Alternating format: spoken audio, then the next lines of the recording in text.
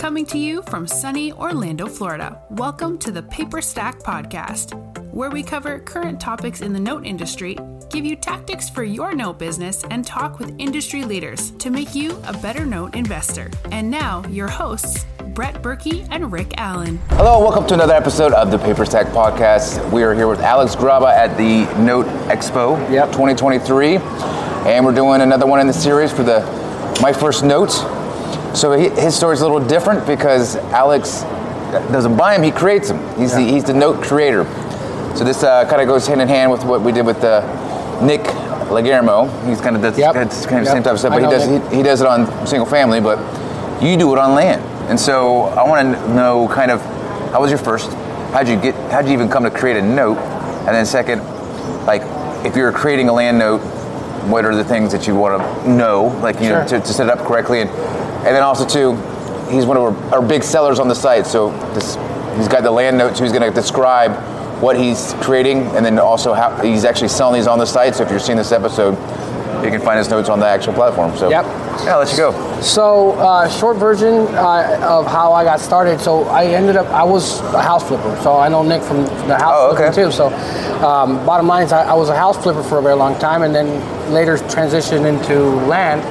And land, is very, very, for me, and that's one of the things I'll speak about a little more later, but for me, a very safe way to get into creating notes. So one thing I didn't like about creating notes with houses was the fact that when you take a house back, a lot of times you have to remodel it all over again. And so as a flipper, I didn't want to go redo the house again, so I would just prefer to sell it outright and be done with it. So here with the land, I didn't mind because I took the land. If I ever took the land back, all I had to do is go back out there, clean it up, mow it, and put it back out for sale. And luckily, I've had a lot of success and haven't had to do much. I think we've only taken one back out of like 90 transactions. Wow, so it's been really good. Yeah, the people that buy from us we tend to vet them pretty good, and I'll speak to that if you want me to. But ultimately, the first time I did a note was basically somebody showed up and says, "Hey, would you finance it?"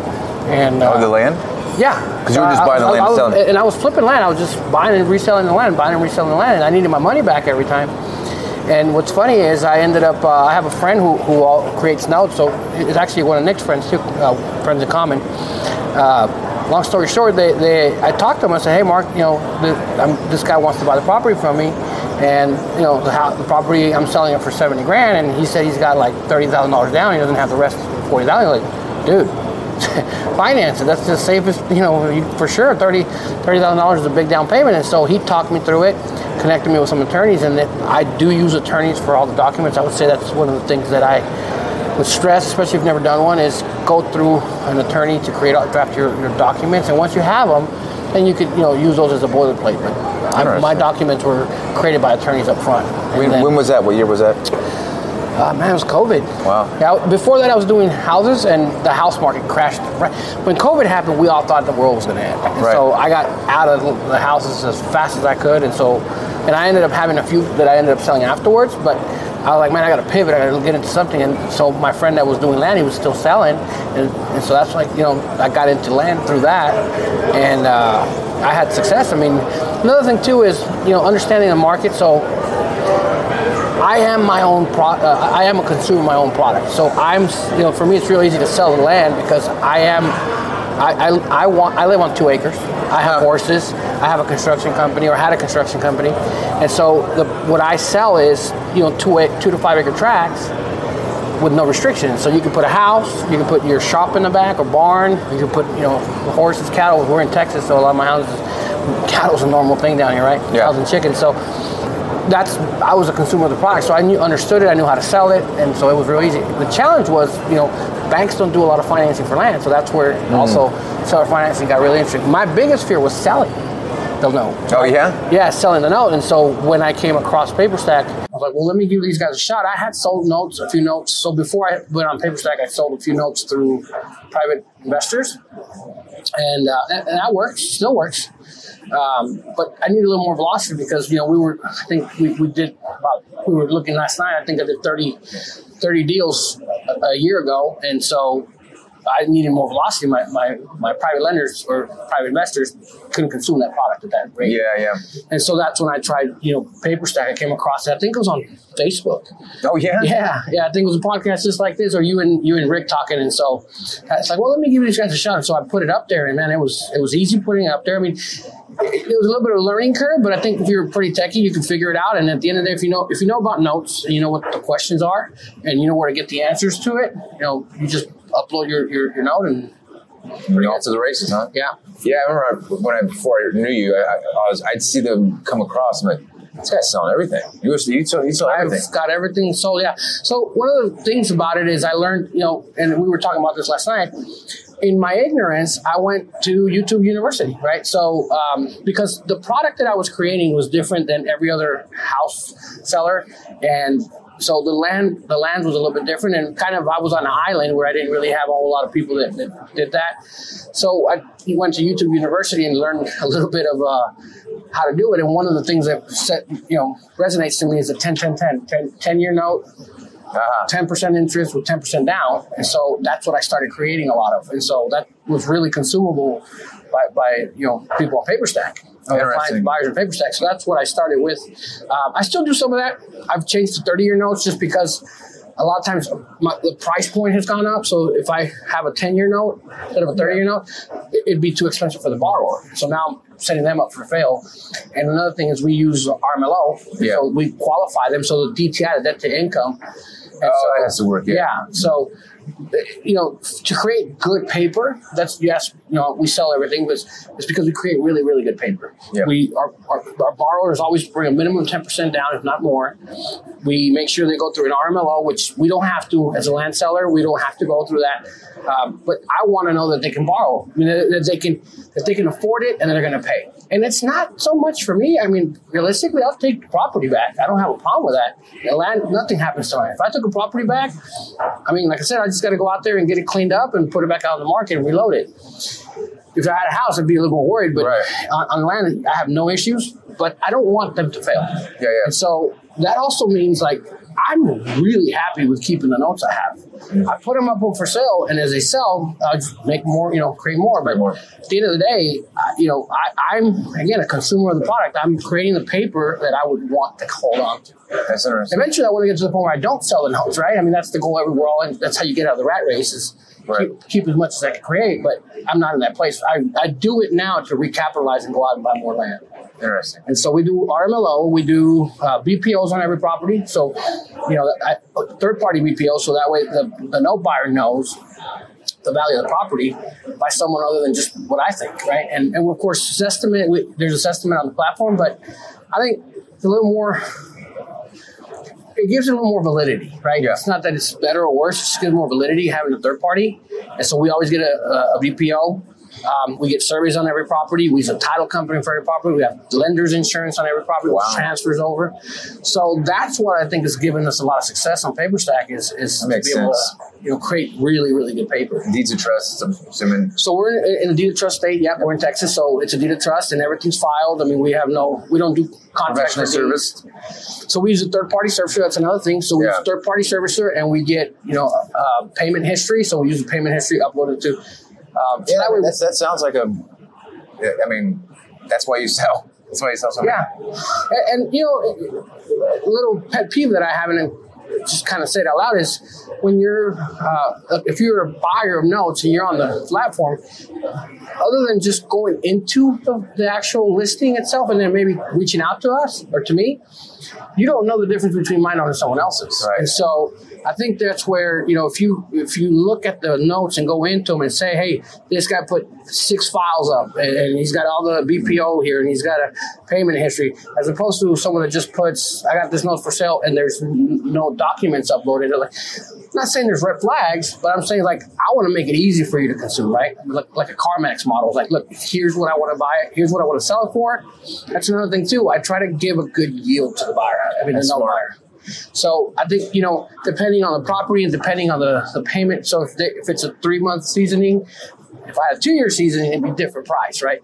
But, we try to give a yield that's attractive to the note buyer. I like that. I like that a lot. Yeah, that sounds good. So for those listening that don't know what an RMLO is, it's a registered mortgage loan officer. Originator. Is it originator? Yeah, it's originator. I thought it was an officer. Yeah. Originator. Yeah, so they basically set up the paper so that it looks like it's written by legit, like it's well, it's basically they're the same people that can underwrite loans for HUD or Fannie Mae or Freddie Mac. Yeah. So it's good stuff. Interesting. Okay, cool, man. So that's good to know. That's opens my eyes as to why everything sells. So if you're so a lot of people watching are new to the space.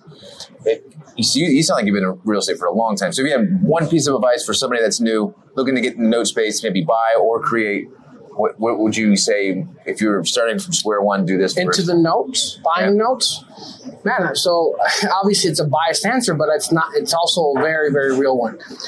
Land is a very safe investment because if you're buying a note on a house and God forbid you have to take it back, unless you've been around that and realize it, because having been remodeling houses, they'll come in. I mean, sometimes these people are upset. It's their home, and so they'll blast the house. I mean, they'll rip up carpet, tell you horror stories. Right? I've heard cement down the drain and all kinds of stuff. Because I saw that, I was like, man, I would never finance a house. Land, man, I'd finance. That's all I do. I sell everything on phone and financing now. And the fear of, well, what happens if I take a property back? Because no one's really doing on financing on land. I mean, they move very quickly, right? So, and then, bottom line is, so if you're getting into notes, I think you should consider land as an easy way to get into it. Because if you don't have a lot of money and you get into a house and the house goes bad and then they mess up the house, you're going to have to remodel. You're going to have to rehab the house. Might as well get into house flipping because that's exactly what you're going to have to do. So that means easy transition into it. I'll give you another one, partials. I mean, if you never partials. So we sell partials, and so if you've never done a note, the beauty of having a partial is the primary note investor is me. I want to keep the back end. So, you get to get all the benefits. There's a servicing company we set up in place. And I'm kind of watching over your shoulder the whole time because I want to make sure that the borrower's, in line so that I can get the back end payments of that. Right. So it's not that I'm going to be your coach and I'm going to hold your hand, but I'm also going to just kind of be in the background making sure that the borrower doesn't go too far in default, because if we foreclose, it wipes me out. So I'm very interested in making sure that doesn't happen, right? I think partial is another good way to get into the note business. That's also smart.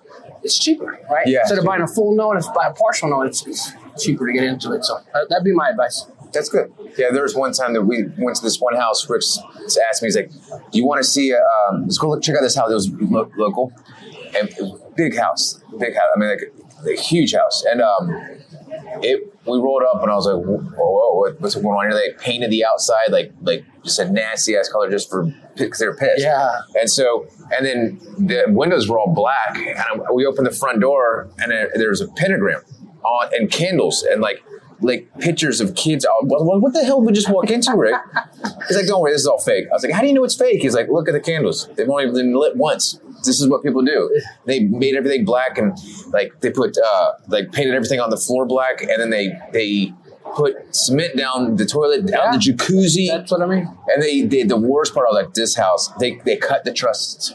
Oh, wow. And then when we walked around the back, I was like, what was he planning on doing here? They had gasoline tanks, and they wanted to blow that place up. Yeah. So we could have got it for still that. It would have been $600, but that house did sell, and it sold for a couple million. Yeah. But, what a pain in the butt that one. And I mean, the bottom line, that same sentiment is on a $30,000 house. Yeah, that's they feel powerless, and that's the only way they have to release their fear or their anger. Thank you. All right, then. Well, that one wraps up this one Paper Stack podcast for My First Notes. Alex Bravo. Thanks, man. Thank you. Yeah. Appreciate it. Yeah. See you on the next one. Are you new to the mortgage note industry? Have you been wanting to learn the step-by-step process to purchase your first mortgage note? Well, you're in luck. We've convinced our CEO, Rick Allen, to break down everything he knows about mortgage note investing. Through a series of 50 videos, you'll get everything from start to finish of where to purchase notes, how to purchase notes, and all of Rick's investing techniques he has developed over the many years. From performing note tactics to non-performing notes, Rick gives you everything he knows about investing. Bonuses include our glossary of industry terms, Rick's own proprietary calculators he created to evaluate notes, discounts from our partners, our Rolodex of vendors, a private Facebook group, along with a lot more. We've packed so much content into the Academy to take you from beginner to expert in no time. To learn more about the Academy, go to academy.paperstack.com/welcome. Again, that is academy.paperstack.com/welcome.